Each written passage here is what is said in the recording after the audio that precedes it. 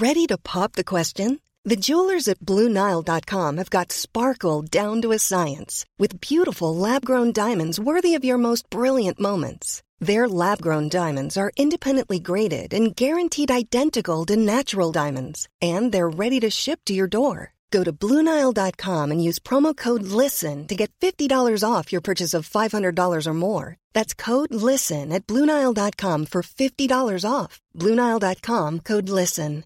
Hi, I'm Daniel, founder of Pretty Litter. Cats and cat owners deserve better than any old-fashioned litter. That's why I teamed up with scientists and veterinarians to create Pretty Litter. Its innovative crystal formula has superior odor control and weighs up to 80% less than clay litter. Pretty Litter even monitors health by changing colors to help detect early signs of potential illness. It's the world's smartest kitty litter. Go to prettylitter.com and use code ACAST for 20% off your first order and a free cat toy. Terms and conditions apply. See site for details. Welcome back to Not Another Mummy podcast with me, Alison Perry.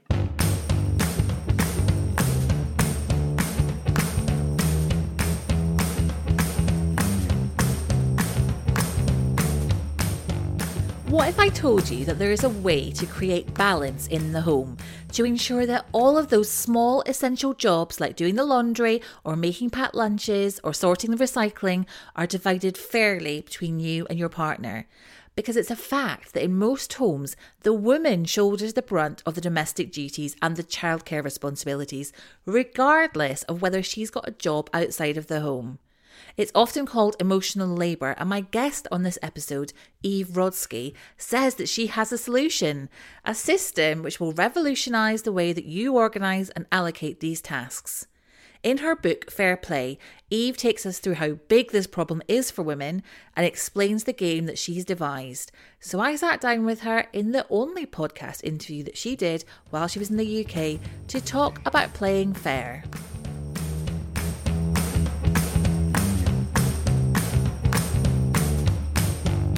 A very warm welcome to you, Eve Rodsky. It is such a pleasure to have you on the podcast. I'm so happy to be here in the UK.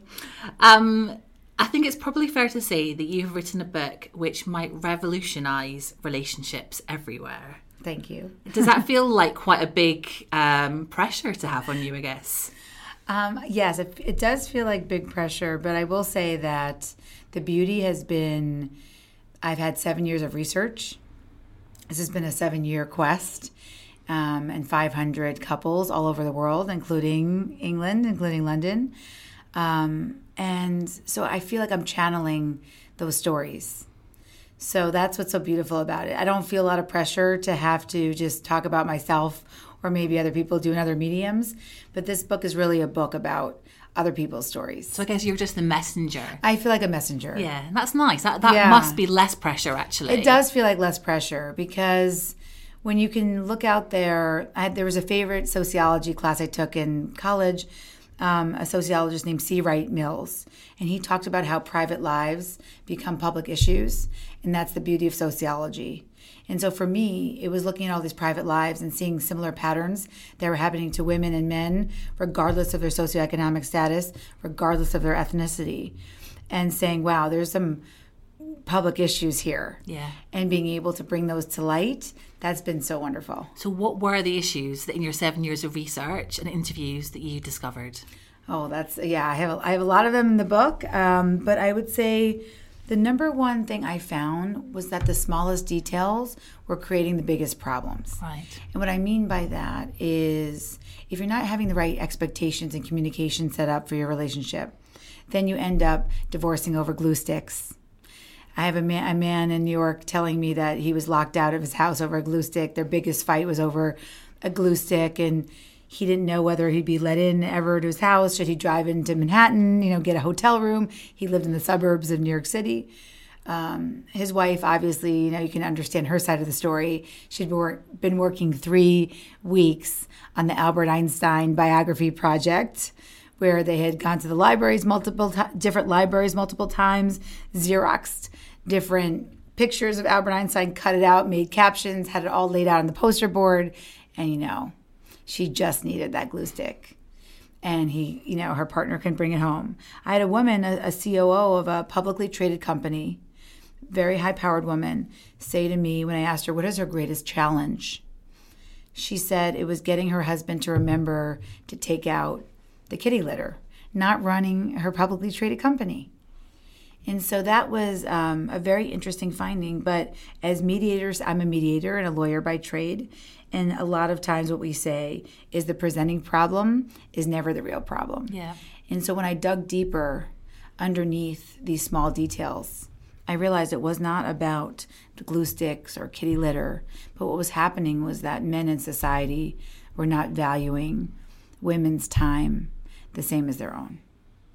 So women in society, I found, view men's time as finite, like diamonds, and women's time as infinite, like sand. I loved that part of your book. It really felt like almost a light bulb moment when I was reading it. I was thinking, oh my goodness, this is, you have hit on something so simple, yeah, but so huge here. And you came to that conclusion, didn't you, when you came home from a trip?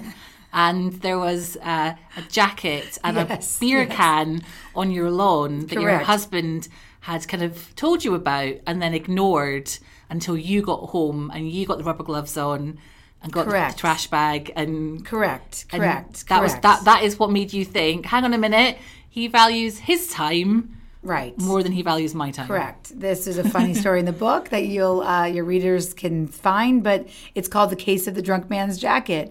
And it was basically a jacket and a beer bottle left on my lawn for 16 hours while we both worked. I worked in another city, and I came back home from a work trip, got off the airplane, and found the jacket and beer bottle on our lawn 16 hours later.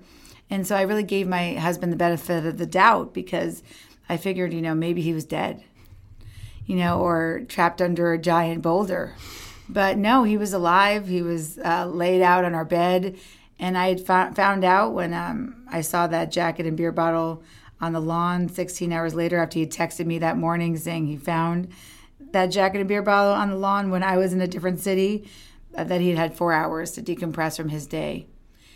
Check Sports Center, which is our football and baseball podcast, TV shows and podcasts. He finished a PowerPoint presentation, worked out. So he had 4 hours to decompress from his long day, but not enough time, apparently, to pick up a drunk guy's jacket and beer bottle he found on our lawn 16 hours earlier. And that was sort of my first aha moment to understand that, that text he had sent me that morning, which had started this whole incident of the drunk man's jacket, which was some guy left a jacket and beer bottle on our lawn. It wasn't a this is a gross text, but it was a this is on you text. And so I started thinking about all the this is on you texts that women get, especially after kids, from the moment we wake up, and why, maybe we're running up against the clock from that moment we wake up. Why do you think it changes when we have kids? Why do you think that there's because it feels it does. But why? Well, for sure, I think the worst advice you can get is, the best thing you could do is the best thing for your career is the man you marry. All this crappy advice that you hear sort of from maybe other feminists. But the reason why that's so crappy is because men change. Mm-hmm. They change. And, would I really think? I think that, a baby falls out of your vagina and the patriarchy takes over. That's what I really think happens. But I don't say that, it's sort of in the book or in other areas. But why does that happen? Because, we know men do 5 to 15 hours less, sort of per child after kids are born. And even relationships that felt super fair before, it was hard to find a relationship that felt equally fair after even in my 500 plus interviews. And I do think it's all about time because you have less of it after kids. And so to me, it's this idea that when men and women's society view men's time as finite, like diamonds, and women's as infinite, like sand, then when you have less of that time, there's a different expectation over how we're supposed to use our time. And so we have different choices over how we use our time. I'm supposed to use the last 12 minutes of my day to pick up a drunk guy's jacket, even though I've been working just as hard. And my husband's allowed to or feels entitled to take 4 hours of leisure time for himself. And so Professor Darby Saxby out of USC in the United States, she talks a lot about that. She does leisure time studies about men and their leisure time. And so they are obviously much more willing to claim that time much more than women are. But here's the worst part. The worst part is that women were not the ones valuing their own time. And so I had women all over the world say to me things like, well, of course I'm going to pick up the drunk guy's jacket because my husband makes more money than me. Yeah. But that's a terrible argument because even in the same jobs, women make less money. So we'll be doing everything forever then. Yeah. Other women said to me, in the time it takes me to tell him what to do, I might as well do it myself. So I went to the top behavioral economists in the world. And they said that's terrible long-term thinking for women. Of course you want to teach someone how to do it so you don't have to do it forever. And, other women said to me, I'm wired differently. I'm a better multitasker. And so that was my favorite. My favorite experts were the neuroscientists who said there's no difference in our brains. Men are equally capable at multitasking. They have equal wonderful executive function. But imagine, one said to me, imagine you can convince half the population that they're better at wiping asses and doing dishes. That's the biggest con. That's the biggest mind game, surely, that has ever been pulled off. The biggest mind game ever. We have convinced half this population through we're better multitaskers, I'm wired differently, that we're better at wiping asses and doing dishes. That was a very conservative male neuroscientist who said that.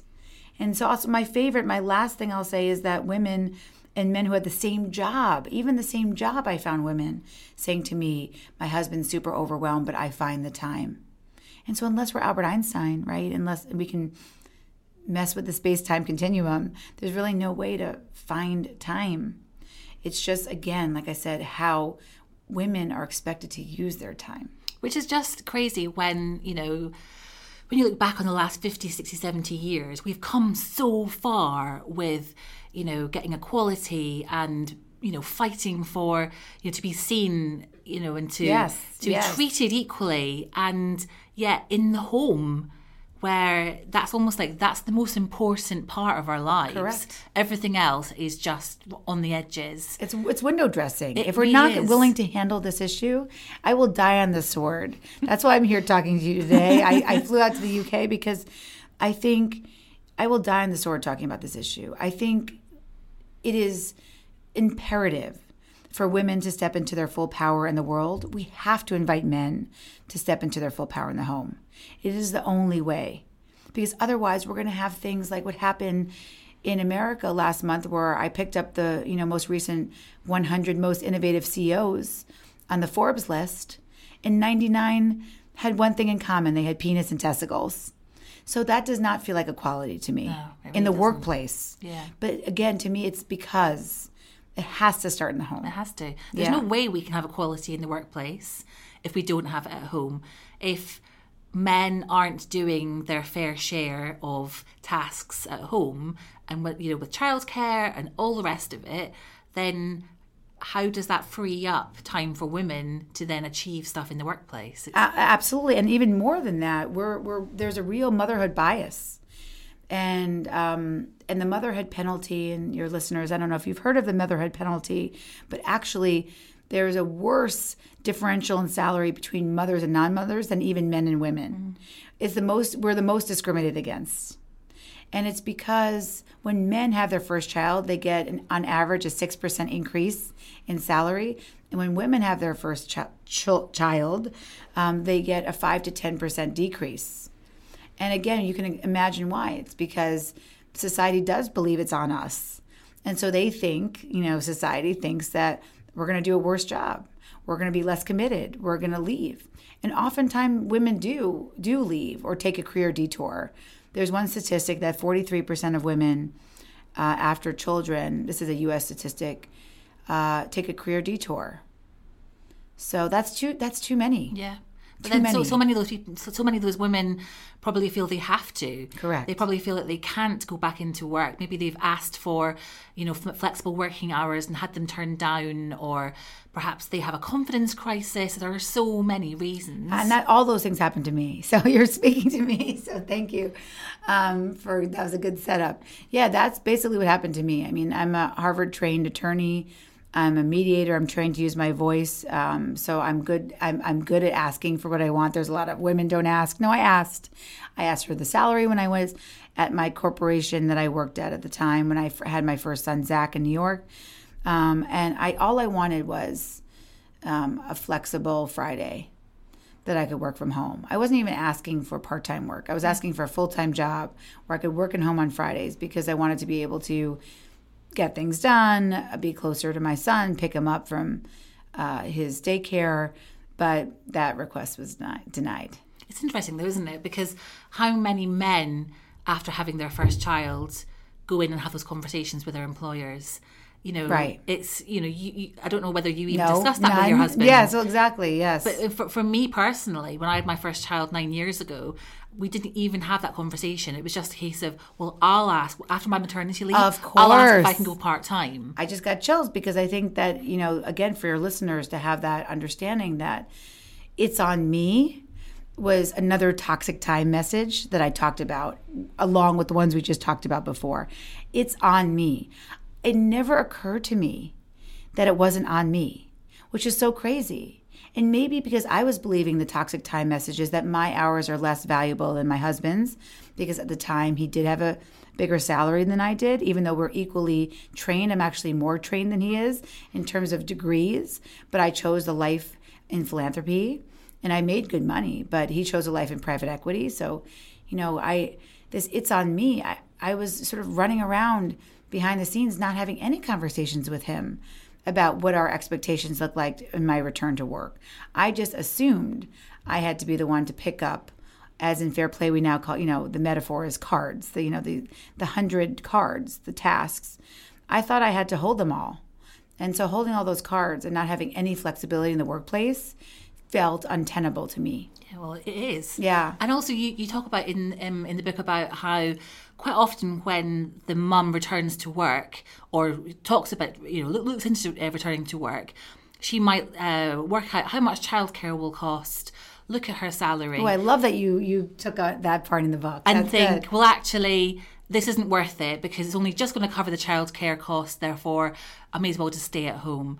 And your point in the book is that's not how we should be looking at this. It should be how much money are we bringing in as a couple? Yes. And how much is childcare going to cost? It shouldn't be that the mum's salary covers childcare. Correct. It's not one vagina replacing another vagina. I'm sorry. And that is, again, another toxic time message that we have to replace ourselves. It makes no sense. And there's a lot of beautiful sociologists who back me up on this issue. And they say the same thing, that how did we get this idea that I have to replace myself? Yeah. Isn't this child half somebody else's? Shouldn't they have to replace themselves as well? Or at least half replace themselves?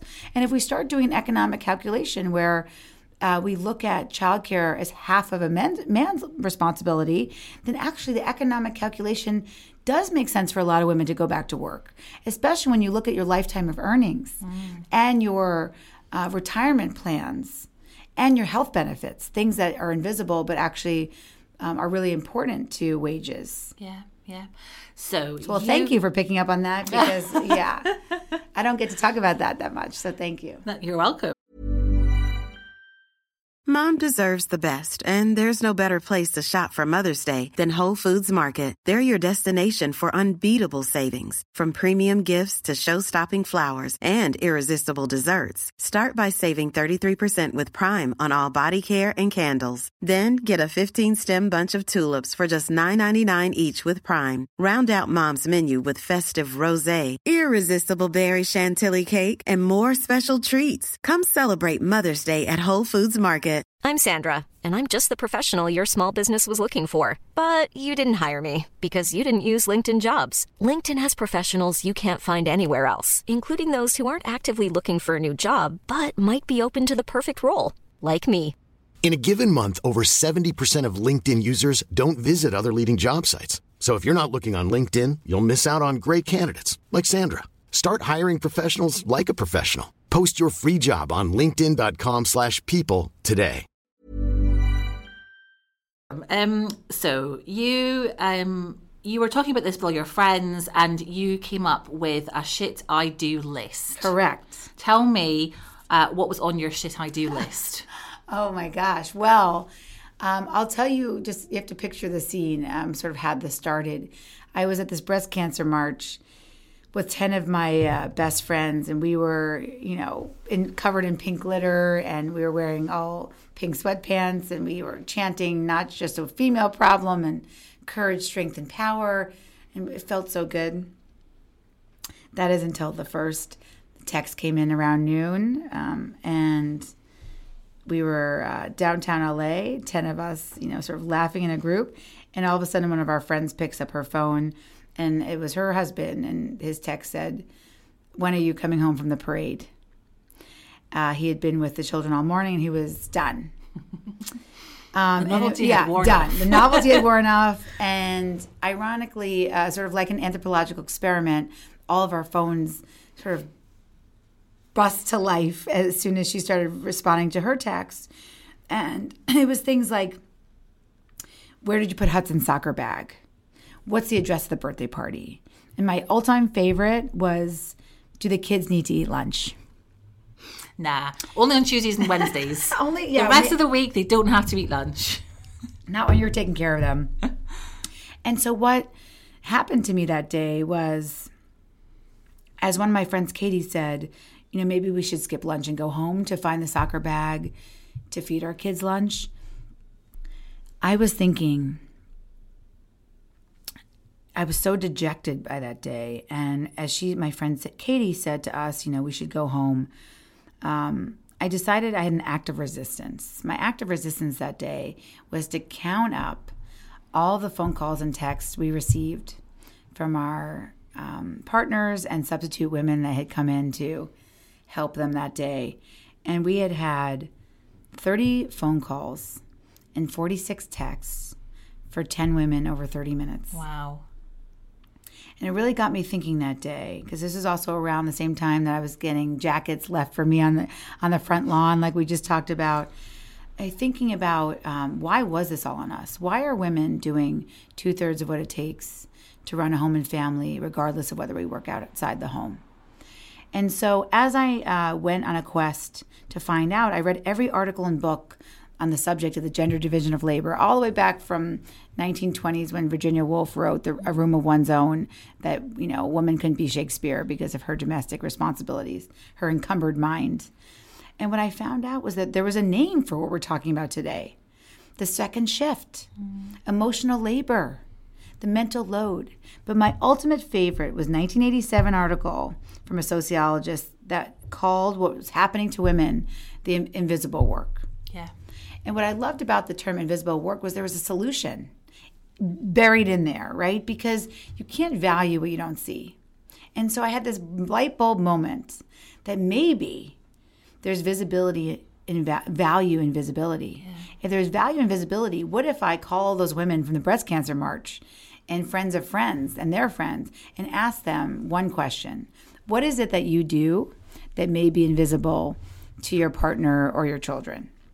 And you can imagine, I got texts and emails and phone calls flying in from people that I didn't even know. Women were saying to me, "Oh, you want to know how invisible things? Well, don't forget Elf on the Shelf. That takes, 1 hour times 20 days. Or taking your child to a dental appointment and booking it, 1 hour. Don't forget sunscreen, 2 minutes to apply, but 30 minutes for the chase. Let's say 2 minutes to apply. 30 minutes for the chase. That's so true. Yeah. So it got bigger and bigger, and I put it into Excel because I love spreadsheets. And ultimately, the Shit I Do spreadsheet was 98 tabs and about 20 sub-tabs, over 1,000 items of invisible work. Wow. And so one day I get the courage to send it to Seth because I was using my amazing mediation skills. And I just sent it off, the 19 million megabyte spreadsheet, and with the subject line, and an email that said, "Can't wait to discuss." That's the most passive-aggressive, beautifully passive-aggressive thing I think I've ever heard. Yeah. And as you can imagine, that didn't go off so well.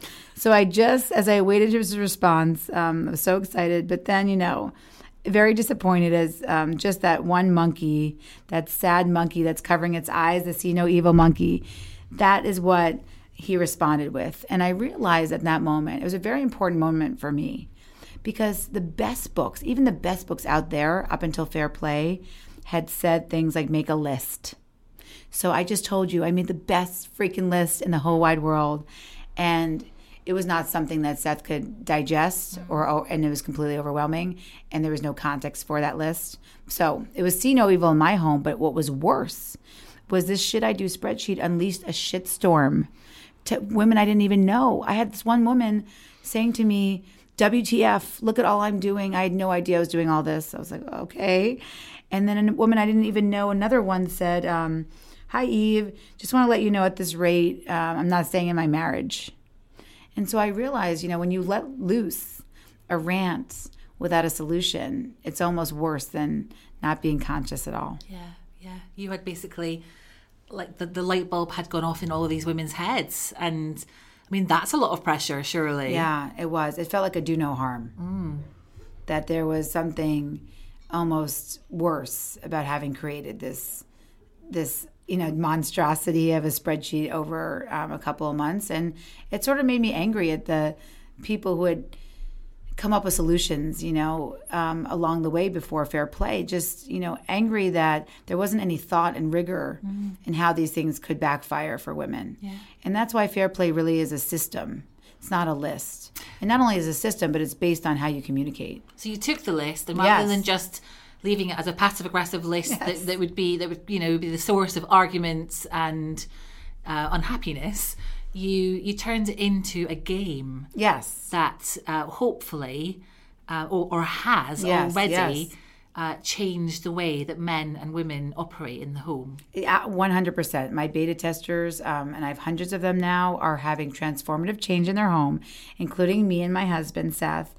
He's a very different man than he was when he left me a drunk guy's jacket and beer bottle on our lawn. And the beauty of it is really, it's based on stripping back this idea of 50-50. Because I fundamentally believe 50-50 is the wrong equation. And I think it's held women back, actually, for 100 years. And what I mean by that is that it's never 50-50. And when you expect that, and it leads to disappointment, then guess what comes out of that? Resentment. And as your resentometer grows to, 6 to 7 to 8 to 9 to ding, ding, ding, 10, it's very hard to come down from it. Yeah. So what happens instead when you have values conversations and conversations about your expectations? And so ultimately, Fair Play is a card game. It's a figurative card game. You learn everything you need to know about how to play in the book. But it's based on this idea of owning your task when you're holding it, even if it's just one card. I saw women feeling that they were hitting perceived fairness, perceived fairness is actually a more important scientific way to measure happiness in couples than actual fairness, since who knows what actual fairness really means. But perceived fairness from just one card, from their partner taking ownership of one card. And what I mean by ownership is what we call in the organizational management world, the business world, conception, planning, and execution. And that is really can be easily explained by just understanding mustard. Somebody in your house has to know your second son, Johnny, likes, yellow mustard with his protein. Otherwise, he chokes on his, hamburgers and turkey or whatever. That's the conception. Somebody has to notice that mustard is running low and put it on a grocery list along with other things for the week. That's the planning. That's in the business world what we call planning. And then someone needs to get their butt to the store to buy the yellow mustard. And that's in the business world what we call execution. And in my findings, in my interviews, I found that's where men step in. And that's a huge problem because they're bringing the spicy Dijon home with the gross seeds. And you talk about how you were chatting to one man who said quite proudly, well, I cooked dinner. Yes. And you were like, great. But it actually turned out that his wife or his partner did all the meal planning. Correct. And all the shopping. Exactly. And so he was doing the execution, but he wasn't doing the planning or the conception. Exactly. The conception of the planning. Yes, absolutely. The conception of the planning. And what happens in that case, right, when you're bringing home spicy Dijon instead of French's yellow or, yellow mustard, you're... I'm not sure what the UK version of French's yellow mustard is. I think we have French's. Okay, all right, good. I'm going to actually go find it. I'm aware of it. I'm going to take a picture and bring it home. What happens is that men all over this country, all over the US and the UK too, were saying things to me like, I can't get anything right. I go to the store for mustard and I can't get anything right. Yeah. So why would I go back to the store? Yeah. And so they feel nagged. They feel underappreciated. And so Fair Play, why it started as a love letter to women, and there is some anger in the beginning because of, I want to sort of wake up women. It's really a love letter to men because they don't, when you're just the executor, when you're just sort of that little piece, when you don't have a big role and ownership of anything in the home, it doesn't feel good either. It's not working for men either. Mm-hmm. And so women, though, were saying to me all over, the world, well, Eve, what is this estate planning card? You want me to trust my husband with our living will? He can't even bring home the right type of mustard. So back to what I was saying to you before about the presenting problem is never the real problem. That's what mediators say. This is, again, not about mustard. This is about trust. And how do you get to a place where you trust each other enough, where the standard feels fair to both of you, where things are happening so you're not having to give reminders over and over again just to get something basic done, like the right type of mustard, or men get to feel like they're not always being nagged. That's ultimately it requires a completely new way of how we talk about the home. And I'm asking people to come to the table to treat their home as their most important organization, with some respect and rigor, and not just say, we'll figure it out, because nobody figures it out. And actually, a third of divorces are over this unfairness. We're not figuring it out. So, but when we can come to the table with a system, and the systems are fun. The game is actually fun, and it's not hard to play. So the game is dividing up all of the tasks, and that is everything from buying the mustard to feeding the cat, to childcare, to putting the bins out, all of that stuff.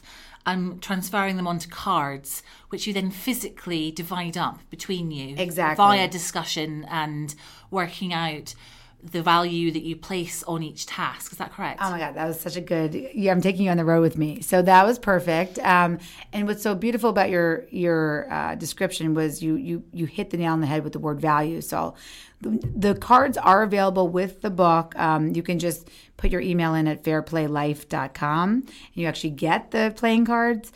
They're a free download. And if any of your listeners want any promotional packs, we have extras that the publisher graciously made for us. So they can DM me at Eve Rodsky or Fairplay Life. But yes, it's really this beautiful conversations because women, and this is what I found, women were saying to me, I can't have this conversation about domestic life. We're set in our habits and our patterns. If I bring up these issues, I've done it before, my husband will get very defensive. And so one woman says that to me. And then I find out that same woman tells me that she's dumping wet clothes on her husband's pillow if he forgets to put them in the dryer. Was it me you were talking to? Yeah, exactly. I mean, you can't make this stuff up. Another woman said to me, she can't communicate, because she's worried her husband's going to be defensive. And I found out she has an Instagram account called The Shit My Husband Doesn't Pick Up. Oh my God, and she takes pictures of everything that's left in the sink or on the floor. And she publicly shames him on Instagram. Oh. So what I want to say to your listeners is you are already communicating. Hi, listener. I don't know your home, but I promise you if you let me in on your Nest Cam or whatever security camera you have, I will show you 5 ways you're already communicating about domestic life without you ever having to open your mouth. And so when I started to saying to women, look, this is not a conversation start. This is a conversation shift. I found women much more willing to come to the table. And even if not, I write a paperless post to men about the value proposition for why you should come to the table and play. And really by playing, what you were saying before is exactly right. This is about values. I'm asking people to have values conversations over garbage, over who's changing the light bulb, over your lawn and plants. I mean, these are not places where we typically have values conversations. And what I mean by that is the organizational management side came very easily to me. I understood it was super inefficient to break up the execution from the conception and planning, to ask someone who has no context to go get mustard if they have no idea why. So I knew that made sense to have ownership of a task. But what I didn't realize was I was neglecting my decade of values-based mediation. See, I'm a philanthropic advisor. I work with couples that look like the HBO show Succession. I'm not sure if that's in the UK yet, but these very high-profile patriarchs and matriarchs, and I bring domestic harmony to their families through family systems. And so what I realized was that values-based talking really works. And so when I was handing Seth the garbage card, but still super worried he wasn't going to take the full ownership, even though we discussed full ownership. And I would open the door under the sink because he's really tall. So I was hoping he would trip on the door and hit his shin. And they'd be like, oh, well, since you tripped, you might as well get a garbage liner out of the underneath the sink. Very sort of still staying a little bit passive aggressive, not helpful. And he's like, look, Eve, you're stalking me over garbage. I'm not going to take ownership of this card if you keep doing that. So finally, I sat down with him and said, here's why I value garbage. I grew up in a single mom household. I lived in the lower Manhattan growing up in the 80s, not a very clean place to grow up. If you lived in a house like I did with a single mom who didn't invest in a garbage can, we just had a takeout bag and the garbage would spill out over it onto the floor every single night. And I was a dehydrated child, I like to say, because I was afraid to turn on the light. If you turn on the light, there would be hundreds of water bugs and cockroaches that would just scatter everywhere throughout the kitchen. And so I'm super triggered by garbage.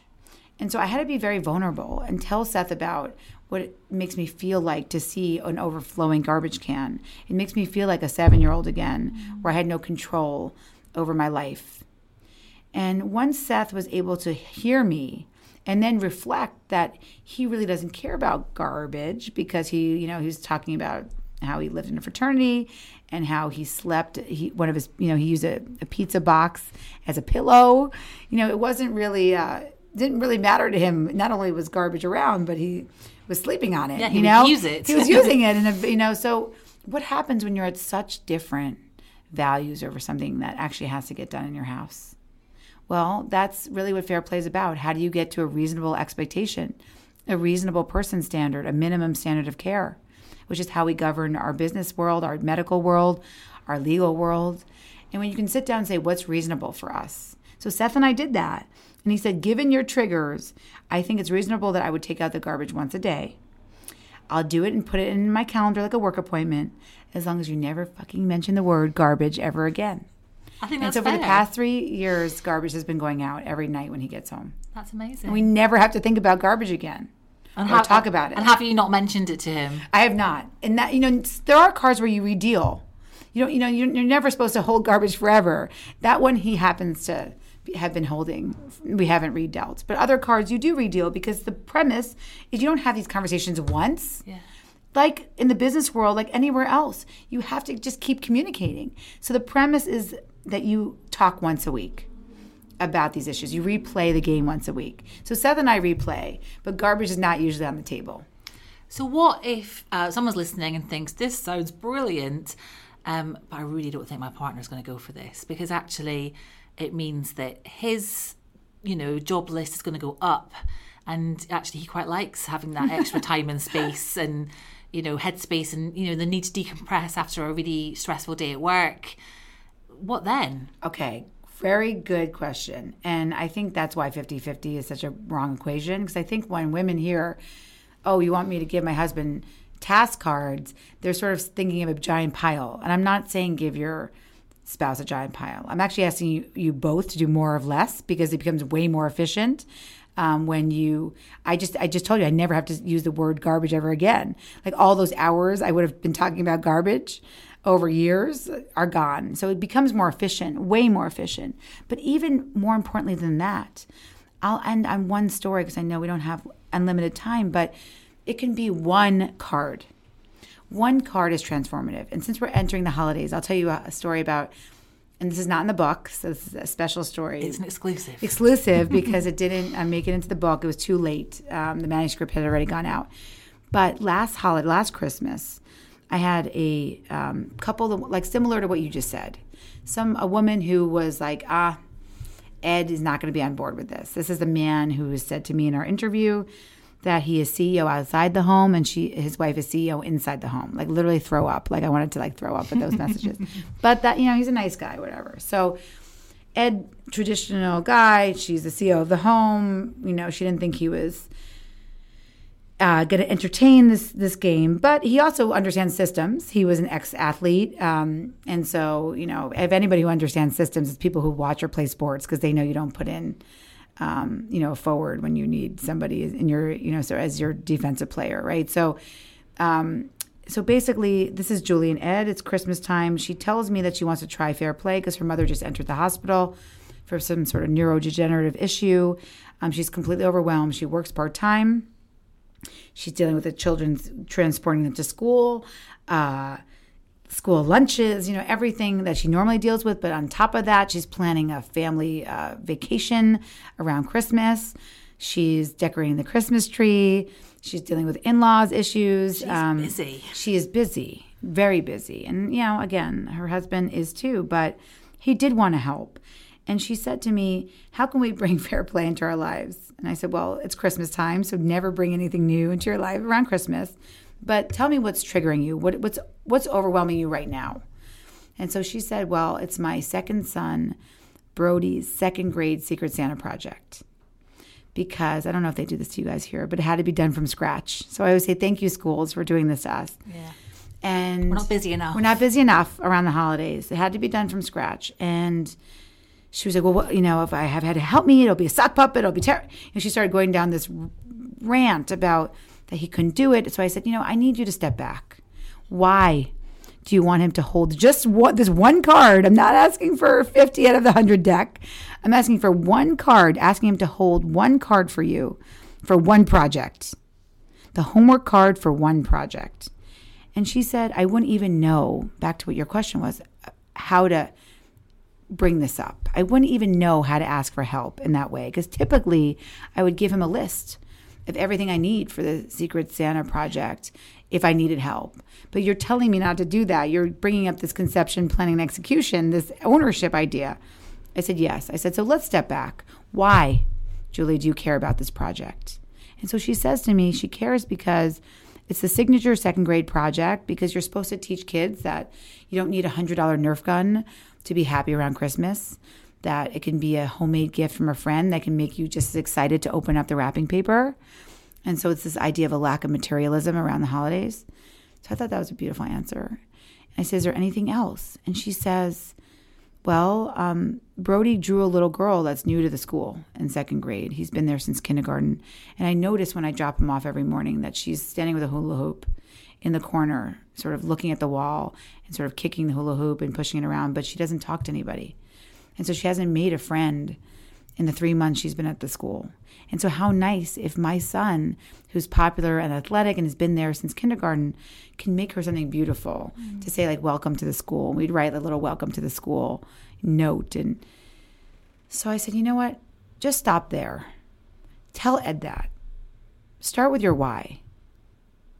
Don't tell him that you're worried he's going to make a sock puppet or all other stuff you said. That was your internal dialogue. Just say why this means something to you and why you're asking for him to take it over. So she did, and I checked in with her and Ed tells me he began Googling Secret Santa projects for little girls and with his son Brody, and they decide on a popsicle stick jewelry box. Oh. And that's what we're talking about, conception. Yeah. And then he writes down on a list everything they need. Colored, he gives me lots of detail, Ed, which was so cute. Colored popsicle sticks, glue, glitter. Brody, I guess, Ed told me wanted a knob, so this little girl didn't need to use 2 hands to open up her jewelry box. So I was like, thank you, Ed, for this detail. Yeah. So I was like, great. So that's the planning. And then he tells me this funny thing. There's a store in America. He goes, I discovered this cool store named Michael's, which is like our craft store that everybody knows, but like he had just discovered it. And I took Brody, and it was great news was that, you could find everything at one place. And I'm like, yeah, that sounds like a cool store. And so anyway, so he goes, he buys all the stuff with Brody. He starts building it. And Julie said her life changed in that moment. And I was like, it's a very dramatic statement, and Julie's not a hyperbolic person. I said, what was so transformative about this one small shift in the way you communicated with Ed? And she said it was out of the corner of her eye when she came home from seeing her mom at the hospital. She noticed when Ed and Brody were building the jewelry box that Ed had glitter on his hands. And I said, well, what did that mean to you? And she said, it was the first time where I actually felt like he was in it with me. And so I started thinking about men and getting all of these men all over the world with glitter on their hands. And it doesn't have to start with, we said, 50 cards or a huge transformative shift. It's asking for ownership, for not a helper, but help in ways that men can hear. And when they take ownership like that, there's a lot of benefit from them too. And I will end on Ed's comment to me about Brody in the car in the back from the store, from getting the crafts, started crying to him about his grandma being in the hospital. And I don't think Ed, I have to go back and ask him, but I don't think Ed, he told it in such a way to me that it made me think that he didn't have that many interactions like that with his son before. So think about what he's getting, the connection with his child. That's priceless. That's amazing. And so that is, what I'm asking us all to do. Make small changes, small shifts, and then it can lead to huge transformative ways in how we view the home. And if Ed and Julie can do it. That's what I said. If Ed and Julie can do it. If the CEO outside the home guy can do this, literally anybody can. On that note, Eve, thank you so much for being such a brilliant guest today. I have thoroughly enjoyed our chat, and I urge everyone to go out and buy a copy of Fair Play. It really is, I think, a bit of a game changer. So thank you very much. Thank you so much for having me.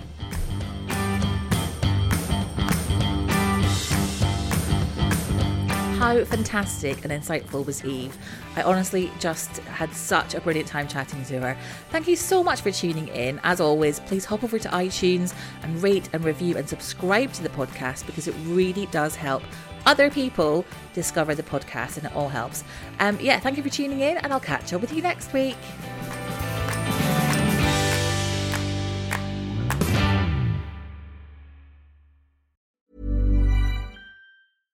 Imagine the softest sheets you've ever felt. Now imagine them getting even softer over time. That's what you'll feel with Boll & Branch's organic cotton sheets. In a recent customer survey, 96% replied that Boll & Branch sheets get softer with every wash. Start getting your best night's sleep in these sheets that get softer and softer for years to come. Try their sheets with a 30-night guarantee. Plus, get 15% off your first order at bollandbranch.com. Code BUTTERY. Exclusions apply. See site for details. Mom deserves the best, and there's no better place to shop for Mother's Day than Whole Foods Market. They're your destination for unbeatable savings, from premium gifts to show-stopping flowers and irresistible desserts. Start by saving 33% with Prime on all body care and candles. Then get a 15-stem bunch of tulips for just $9.99 each with Prime. Round out Mom's menu with festive rosé, irresistible berry chantilly cake, and more special treats. Come celebrate Mother's Day at Whole Foods Market. Hi, I'm Daniel, founder of Pretty Litter. Did you know cats tend to hide symptoms of sickness and pain? I learned this the hard way after losing my cat, Gingy. So I created Pretty Litter, a health monitoring litter that helps detect early signs of illness by changing colors, saving you money and potentially your cat's life. Pretty Litter is veterinarian developed, and it's the easiest way to keep tabs on your fur baby's health right at home. Go to prettylitter.com and use code ACAST for 20% off your first order and a free cat toy. Terms and conditions apply. See site for details.